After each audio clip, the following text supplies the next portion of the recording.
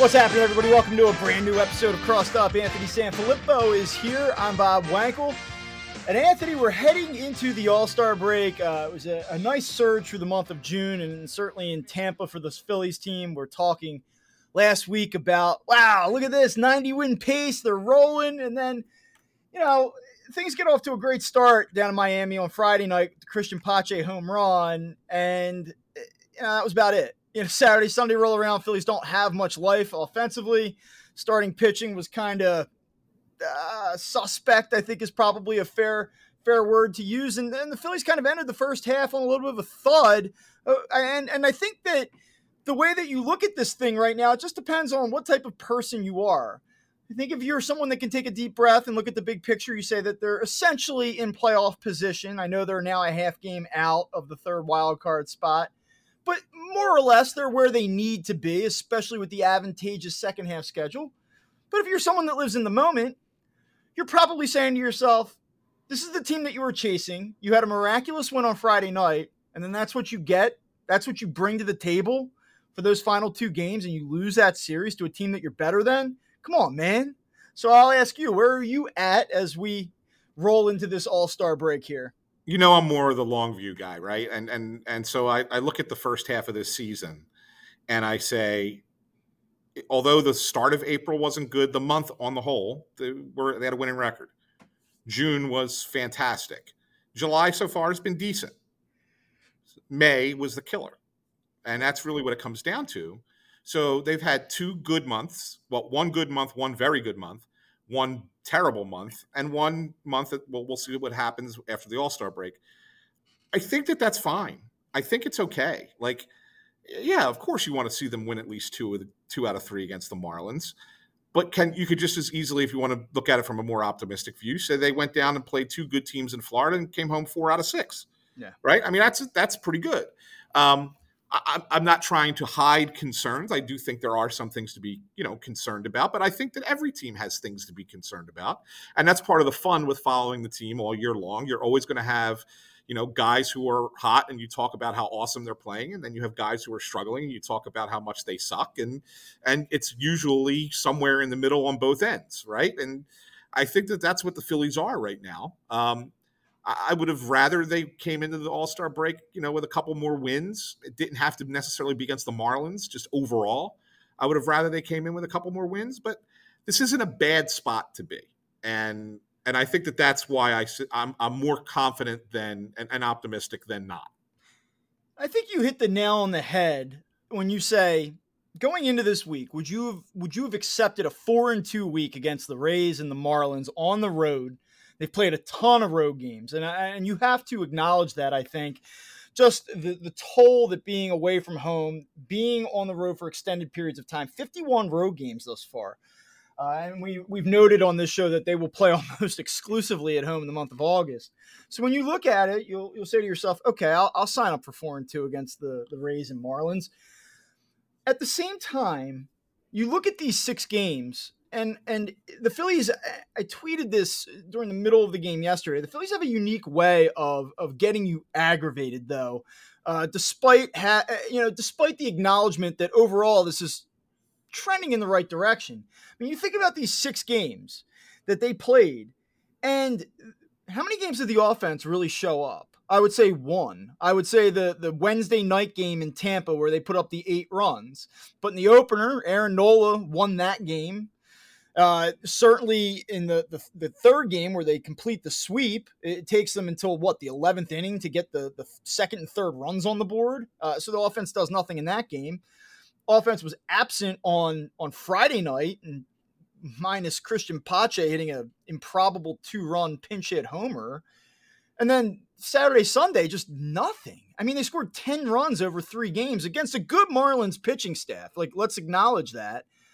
But if you're someone that's still sort of treading through the season, trying to figure out how you should feel about this team, I understand it. And I understand it because they just don't hit with any consistency. Like, when will this team finally get into a 6-7 game stretch where they just beat you over the head with the offense? And they should be able to do it, and they can't do it. Yeah, and here's the thing, Bob. Like you're right, and I completely understand the frustration and the aggravation with them not hitting. I guess I'm more of the type of person who would rather look back and say, "All right, I'll judge now at the end," as opposed to judging along the way.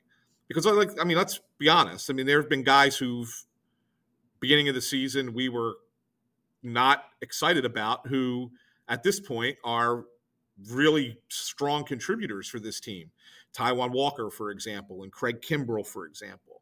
Like, so you think about it, like, there was a point in May, like 2 months ago, where we were thinking Walker's going to be a bust. Kimbrell has nothing left. And then 2 months later, Kimbrell's an all-star and Walker's won 10 games, right? Like, baseball's the kind of sport where that kind of stuff can change that quickly. And so I think you look at the guys who are underperforming, and here's the positive of it. You're where you are in the standings, and you have the record that you have without Kyle Schwarber hitting, without Trey Turner hitting, without Bryce Harper hitting for power, with Aaron Nola and Zach Wheeler being less than normal, like being very inconsistent, with injuries in the bullpen, like Alvarado hurt again. Christopher Sanchez has to be a savior for you in your rotation, right? The last 4 starts that he's had. So and yet you're still there. And so when you think about it from that perspective, you have to say these guys should be themselves by the end of the year. And so if that's the case, then you expect the second half to be significantly better. Now, if we go 2 months from now and we're asking the same questions that we're asking right now, then I think the frustration and the concern are, 1,000% correct. In a lot of ways, this team is much different from the ones that we saw in 19, 20, and 21 that fell short in that they were so top heavy. Your best players had good seasons, but you got no supporting help. There was no supporting cast that made a meaningful difference for those teams. It was like everything just sort of fell off a cliff once you got past the best 8 or 9 players. This team, it's almost like the inverse. You're getting those contributions from Bryson Stott, the players that you mentioned, the Taijuan Walkers. And don't get me wrong. I mean, there was expectations for Bryson Stott to a degree. You paid Taijuan Walker $72 million over 4 years. I don't want to say that he's a total surprise here, but you're getting it from that meat of the roster. You're not getting it, though, from the cream of the roster. And you actually beat me to the exercise I wanted to perform. And you named the exact 5 names that I have written down here: Turner, Schwarber, Harper, Nola, Wheeler. There's enough of a track record there where I guess you assume that they will bounce back in the second half and that they will play better down the stretch as these games become more meaningful. They are big-time players. They're spotlight players. I think I'm with you on that, but we are more than halfway through this season, and I do wonder, at least on an individual basis, if there's a true reason to be concerned about the struggles that we've seen. Like, I'll play devil's advocate here, and let me just ask you this. Is it unreasonable that Trey Turner might just be having one of those years and it's just going to continue that way, much the way that it happened with Nick Castellanos last year, where he just kind of kept waiting and it never happened? Is it possible that Kyle Schwarber is going to hit 185 for the Phillies? Because he can't hit left-handed pitching. He's been overwhelmed by it at times. And he honestly, like, I know his value offensively, and I think that when it's all said and done, he'll probably end up with OPS around 800. But when you look at the defense, you look at the batting average, the strikeouts, in a lot of ways, he's been terrible. Is it unreasonable to think that he's more or less just does what he did in the first half? And is that enough? Is it reasonable to think that Bryce Harper doesn't hit more than 10 home runs this season? Like, does Bryce Harper have more than 7 home runs in him based on what we've seen over the last 40 days? I don't know.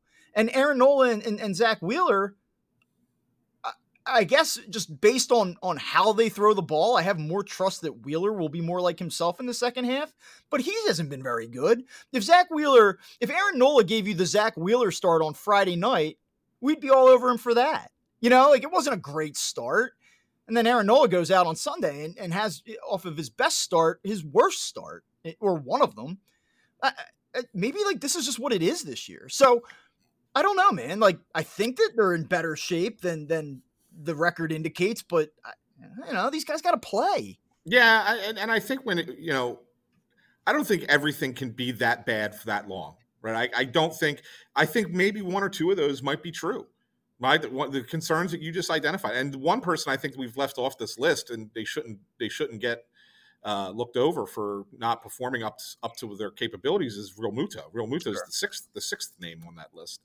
Um, but yeah, I mean, that's a concern to me too, Bob. I mean, but I gotta believe just from watching baseball long enough and seeing second halves be different than first halves, especially with guys who have a track record, that at least a couple of these guys will get to where they need to go. They may not all get there. And some of the concerns you have could 1,000% come true and be like, oh man, what a down year for Trey Turner. Oh man, Aaron Nola can't get his ERA under 4, gives up 40 home runs this year, right? I mean, these things can happen, but at the same time, like you said, maybe Zach Wheeler finds it and has a dominant second half. Maybe once Schwarber goes into the DH role and doesn't have to play left field, maybe he gets a few more opportunities to hit, that he could concentrate on those opportunities to hit and raises the average by 25 points and gets to that 40 home run plateau again and gives you basically the same production he gave you last year.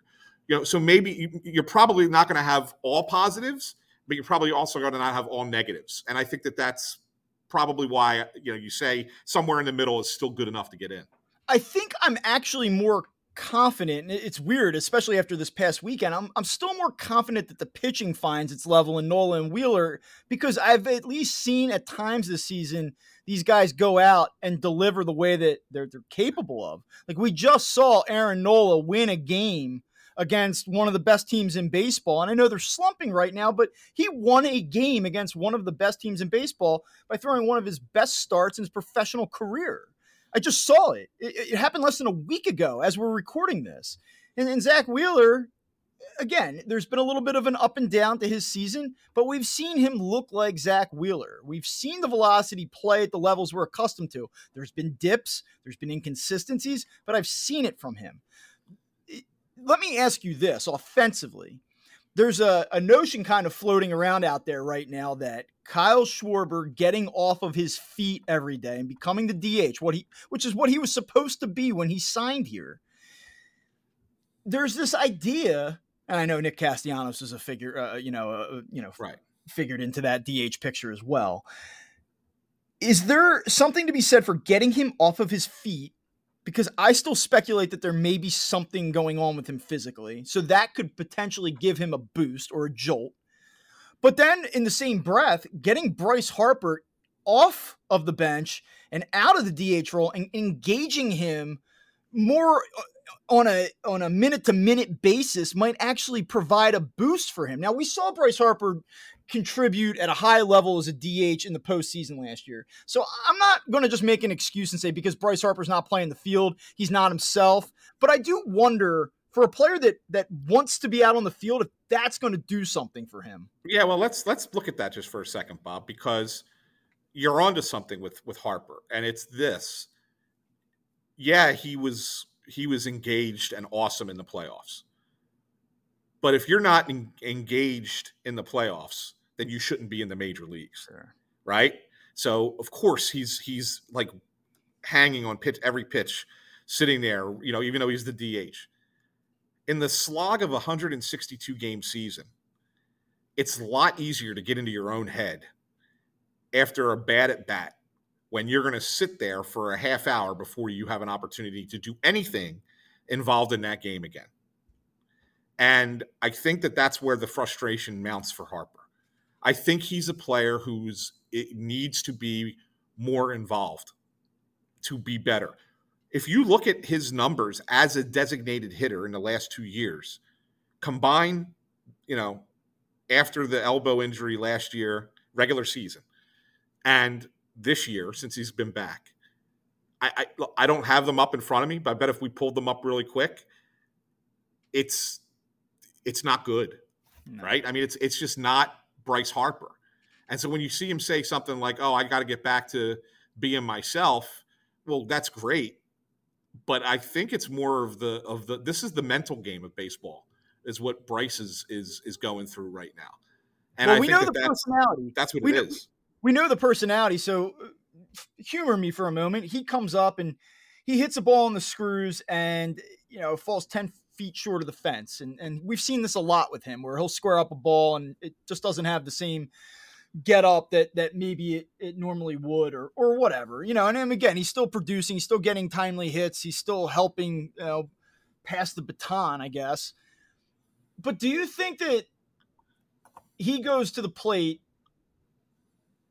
and the home run doesn't happen, or the power doesn't happen, and then for the next 50 minutes he's thinking about that, and he's Yeah, thinking, man, it's been a game, it's been 10 games, it's been 20 games, it's been 3 weeks, it's been 4 weeks. I mean, I got to imagine that it's like, as this gap between his last home run continues to widen, I feel like he probably presses, tightens.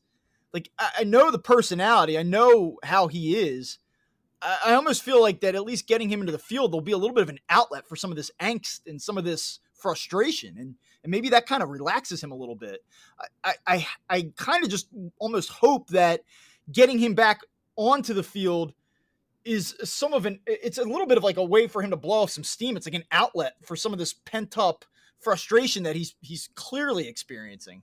yeah, I do. I think that, and it's funny. We kind of talked about it a little bit, during this stretch, like in Tampa, especially.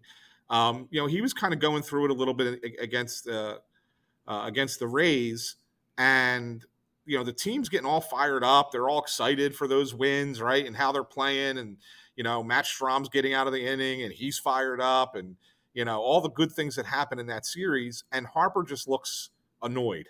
He looks frustrated. He looks disengaged, and we can't sit here and say with certainty that that was the case. That's just our impression of looking at it. And it's got to be like, he's got to feel like he's not contributing to the team's success in the way that he wants to. Because, I mean, obviously he is still contributing. He's still, he's still getting on base. He's still got a decent batting average. He's just not hitting the home runs. And so I think that's what's really eating at him. And so, when you look at it from that perspective, it's like, if he could just get his head right, then maybe we will see the Bryce Harper that we all know he can be. And until that time, he's talented enough to give you what he's giving you and still, provide something, even if it's less than what he's used to. But may not be good enough for what the Phillies ultimately need. And in order to get him to that point, he needs to just be out there more. Look, he's still going to DH games. It's not like he's going to, once he gets to first base, that he's going to play every game the second half of the season at first base. He's still going to DH some games. They're not going to make him play all those games in a row at first base. But I do think it will help. Even if it's 3 to 4 games a week, I think it will help. And he'll feel a lot better about himself and probably get a little bit more production in that regard as well. So we'll see where this lands. I think we're planning to do about a half-hour show. Maybe it goes a couple minutes over today. And just so you guys know, that as you're listening here, the thought is that the show Friday, because we're going to record twice between the All-Star break, the show will be more of a look ahead on Friday into what to expect in the second half, the trade deadline, what will the Phillies do.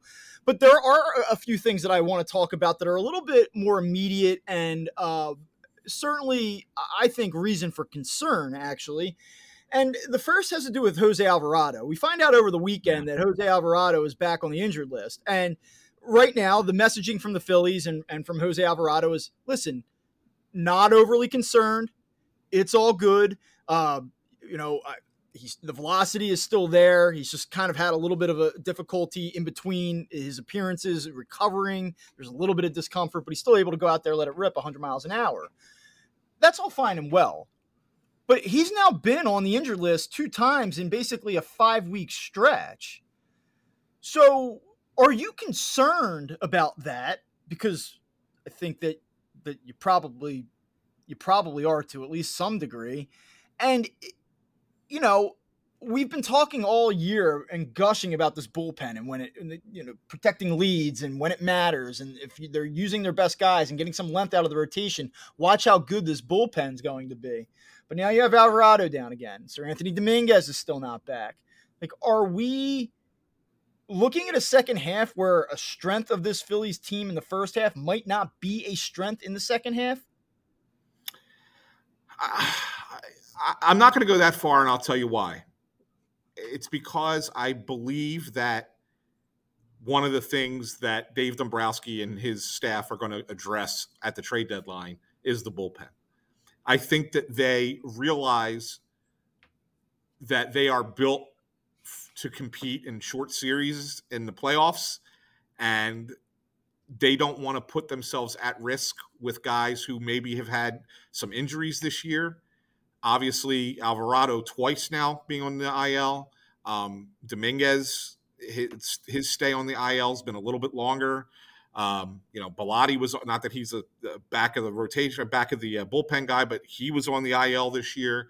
And you don't want it to get to a point where you got a guy or two not available, and then your bullpen is really thin because you can't overuse Craig Kimbrell and you can't overuse Gregory Soto.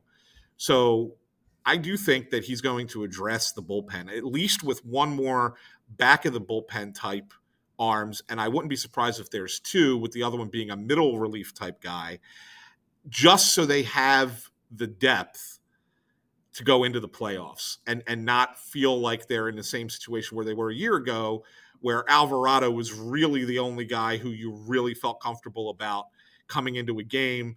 Robertson was shaky. Eflin was shaky. I guess Ranger Suarez, if you were putting him out there to close game, okay, fine. But other than that, like the relievers last year, Brogdon was okay in the World Series, but they really didn't have a bunch of guys. And I think they want to have a bunch of guys. And so if they don't do anything, you asked me the same question on August 2nd, and they haven't addressed the bullpen, then I would be concerned that maybe what was a strength early is now no longer a strength. But I'm of the mindset that they're going to address the bullpen at the deadline and keep it a strength, and maybe even make it a better strength for that matter. It's interesting because when you look at this team and where everything sits at the All-Star break, you don't know what you're truly relying on moving forward. I believe that they are a playoff team. I commend their ability to get up off the mat after a difficult start and put themselves within strike. I don't even want to use the word striking distance. They're right there. I mean, they're a half game off. So while I acknowledge, hey, nice job to a degree, I also don't know, and I think that this is where a lot of fans are at. And it kind of goes back to what we talked about at the beginning of the show, which is like, I don't know how to feel about this team sometimes, because when you look at the individual parts, and even if you go by unit, what is the thing that has been consistent that you truly feel good about? And even when the numbers weren't great, I've never really wavered on the bullpen. The only time that I've really had any questions about the bullpen this year was when Craig Kimbrell was going through some struggles in high leverage spots. And now he's been awesome. Now, is he going to regress a little bit in the second half? I mean, maybe not in terms of ERA, but just from what we've seen the last 6 weeks, there's probably going to be a step back. He's probably going to have a hiccup or two at some point. But I just think that there's enough depth there. There's enough versatility there that I like this bullpen a lot. And it's probably been the one thing since the start of the year up until this point that I felt steady about. It hasn't gotten too high. It hasn't gotten too low. Nothing else has that same steadiness. This lineup has been extraordinarily volatile. There's little spurts, and then there's these stretches where they just do not hit. The rotation was dreadful. Then it was awesome in June. And now, the calendar's to July, and there's some questions. We've seen one good one from Aaron Nola, one bad one. We saw Zach Wheeler kind of okay. Ranger Suarez has not been very good in July. Taijuan Walker wasn't great against the Rays, but stabilized, gave him 7 innings. Like, I don't know. I don't know for sure that this rotation's going to continue to be a top 7 rotation in the second half. The bullpen is the one thing all along I felt good about. And now there are some injury concerns, and I do think it would be wise for the Phillies to address it because they're going to need this bullpen to be a strength. They don't hit enough, and they don't hit consistently enough to blow leads. They just don't. They have to win the games they lead late. They don't have the luxury of pissing these games away. I agree with you completely. I think that the bullpen is the one consistent, and it's been consistent since mid-April, right? I mean, beginning of the year, it was not good. They all struggled really off the top, except for Alvarado. And Kimbrel took a little bit longer to kind of get going. He got kind of started ramping up in early May, but on the whole, the bullpen has been very good. I mean, just the other night, I guess when Marte gave up that one run, that was the first run they had allowed in 26 innings, which was, I think, the third longest stretch in franchise history of shutout baseball for a bullpen. And that may not have happened had they had Jose Alvarado, because then they would have gone to likely Soto or Alvarado in that spot against Arias. But they couldn't, because Kimbrel was probably going to be down, because it would have been the third straight game he had to throw. So it's kind of ironic that injury right away likely had an impact on what transpired in that game. Yeah, no, absolutely. You're 1,000% correct. And that's the thing. And so, but we could sit here and parse that any way we want. The reality is it's the bullpen is the one consistent, the one thing that has been consistent the longest for this team this year. And I do believe it'll still be consistent going forward. Again, I think there might be new pieces involved and other people are going to be part of that bullpen. But I do think that it's the one area of real strength for this team, and they're going to rely on it a lot, especially when the games get really, tight and impactful later this season. I'm going to ask you one quick question as almost like a tease for Friday, but you look at this roster, and let's say that Jose Alvarado is still on the 26 man, even though he's not currently on the 26 man. Yeah. Come August 15th, how many new players that are not currently here right now are on this team? What date? August 15th, which for all intents and purposes is basically August 2nd. Well, I'll say from outside the organization, 4. Okay. 4. Now, I think they're going to. I don't even care who they are. Let's save that. No. Yeah, okay. But then the question becomes this: which 4 players on this 26-man roster aren't going to be here? Well, I mean, I think it's easy out of the bullpen. I think Covey is the first and foremost, right? I think he's the automatic, and then likely I think that whoever the next next reliever that's not pitching up to snuff at that point, whoever that might be. I mean, I think you're looking at probably, is it Jeff Hoffman?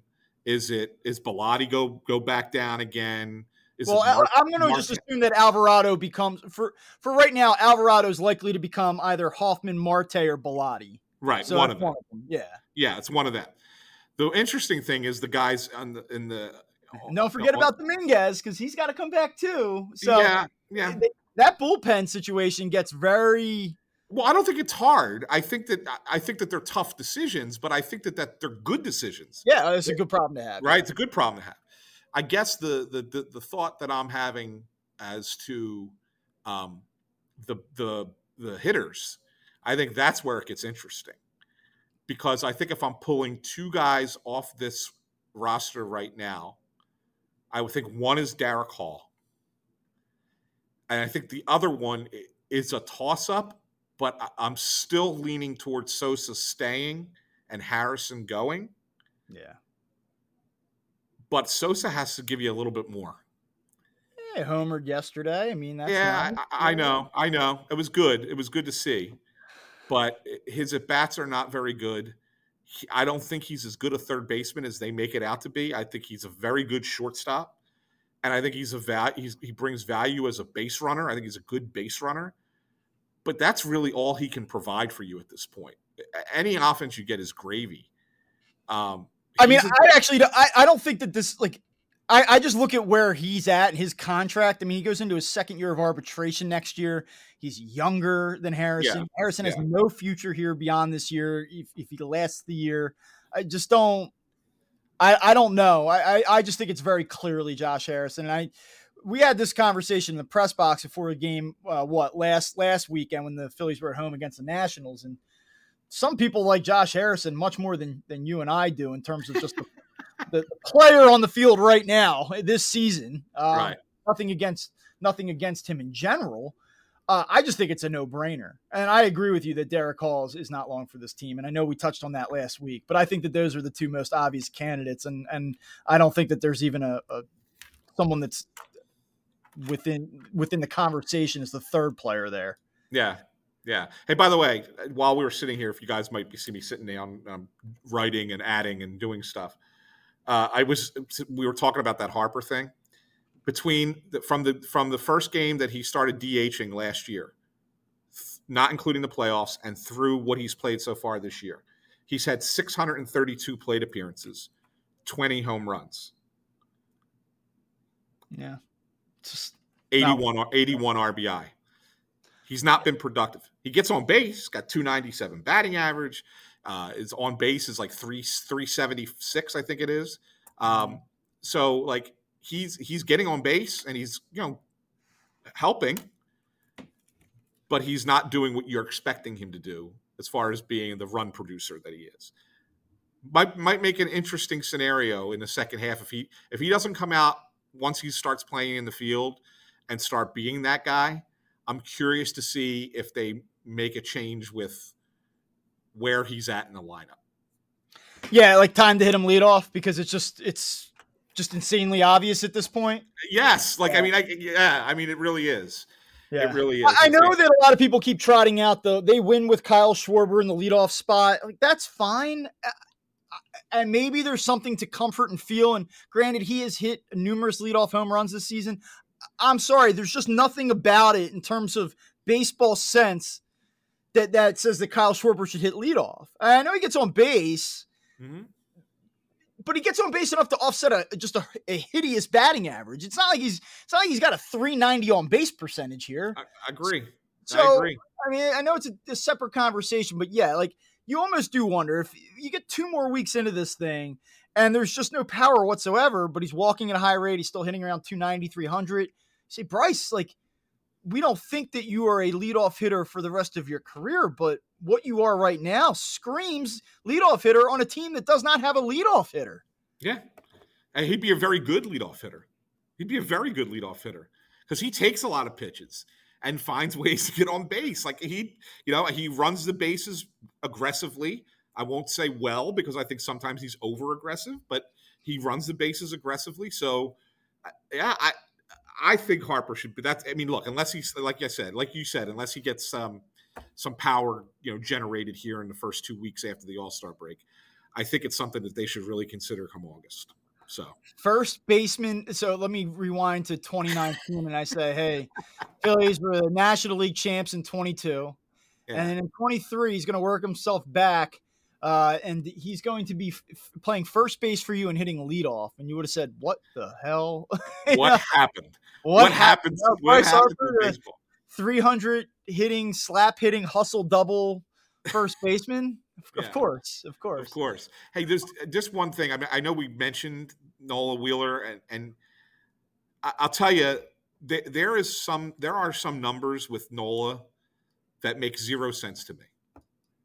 Like 21 home runs allowed at the All-Star break? Well, that's certainly ridiculous. Certainly ridiculous. You should not have that many. But tie that in, Bob, with having one of the top 10 on-base percentage against in the sport. He's better than Ohtani. He's better than Stroman. He's better than Gausman. Like all these people that they're talking about like as, the early Cy Young candidates. He's better than all of them, but yet gives up all those runs because of the home runs. He leads major leagues in outs recorded as a pitcher. Yeah. It's fascinating. Like these things should not be the same. They should not be in the same conversation. It should not be the same pitcher. It doesn't make any sense. Yeah, we've talked about it a lot. Batting average against is low. The whip is low. He's throwing the second most innings out of anybody in baseball. Like, there's so many good things here. But which is so what I guess the question to you is, which one can this sustain at this pace over the course of the year, or does one of the two have to change? I think one of the two has to change. Right. I think that either the numbers fall in line with the ERA, or the ERA falls in line with the peripherals and the secondary numbers. It's right. Just, and if it doesn't, or if they don't, then I think you get to this offseason and say this might be one of the most confounding seasons, start to finish, from a pitcher ever. Ever. Yeah, I agree. All right, well, let's put a cap on it right there. I guess you want to do one last thing if you have one here. I do, just a brief. Yeah, it's funny. We talked about the Ultimate Grid last week, right? The fun game. Anthony Jr. Pointed me onto another one that John Boy Media actually puts out, and they do it on YouTube. And they did it originally just like to kind of help Baseball Reference, like pump up Stathead on Baseball Reference. And it became so popular, they're now doing it like 3 times a week. Have you seen Ref Guess? Do you know what this is? I have not, no. Okay, look at when you get a chance, and to everybody, go on YouTube, or you can even do it on Twitter. They do it on Twitter too. It's called Ref Guess, REF, like Baseball Reference, and Guess, GUESS. And what they do is they have 3 rounds, and an easy, a medium, and a hard. And what they do is they show you somebody's Baseball Reference page, but just the stats. So you don't see anything about them other than their stat page. And then you have to see if you get the easy one right, you move on to medium. If you get the medium right, you move on to hard. And if you get the hard one right and you're still tied, then there's like a tiebreaker trivia question at the end. It's awesome. Like we went down a rabbit hole yesterday watching, we must have watched like 8 episodes with and it was great. I'll be honest. I got every easy. I got all but one medium, and the hards are freaking hard. But I got a few of them. There's probably no chance I would get the hards based on my well, no, you don't know. My Immaculate Grid success. Well, no, so here's the thing, and you may be good at this, Bob, because you know what a Baseball Reference page looks like. Sure. So it shows you the years. It shows you the teams that they played for. It shows you their stats and the positions that they play is all the way on the right-hand side, right? So you could look at all these and you could kind of infer, or at least say, all right, who had that 30 home run year for the Cubs in 2011? Who, like the one of the ones I did not get was a Mark DeRosa, because I don't remember him having power with the Cubs, but he did.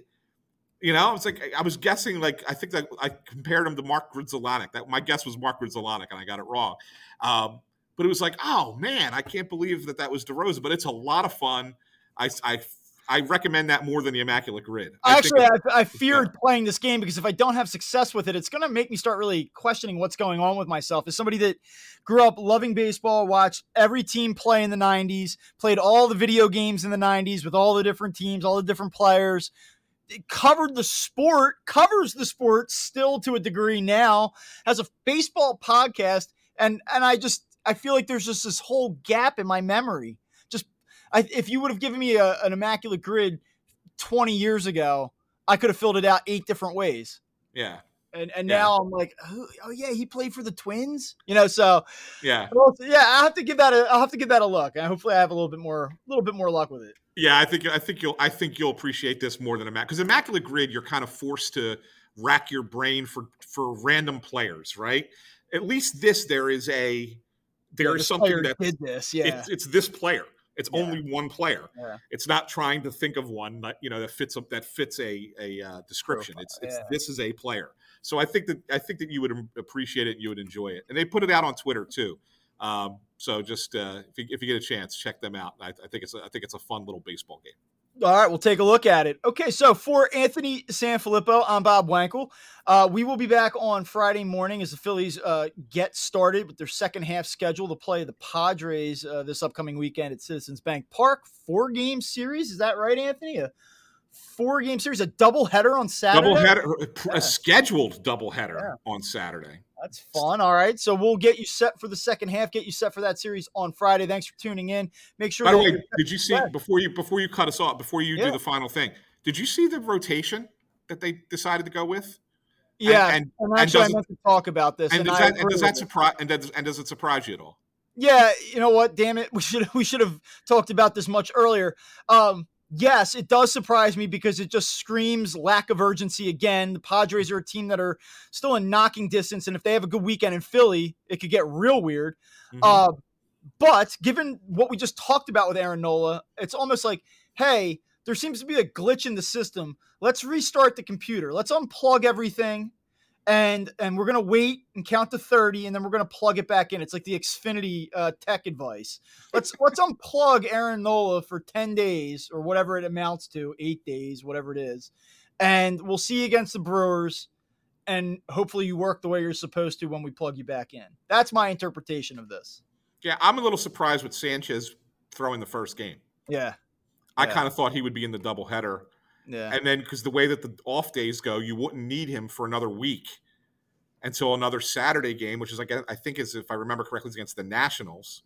So like there was like a lot of weaker opponents coming out of this pitching on Saturday. By him pitching Friday, he's going to get better opposition over the course of this thing. He's going to have to pitch against the Brewers, right? I mean, I think I was a little surprised. I'll just be honest. I'm curious to see how this plays out.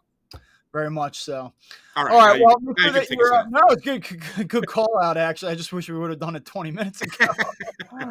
You can follow us on Twitter. It shows at Up Phillies. You can follow Anthony at AnSanPhilly. Follow me at Bob Wankel CB. Make sure you check us out on YouTube and wherever you get your podcasts, and we will talk to you on Friday.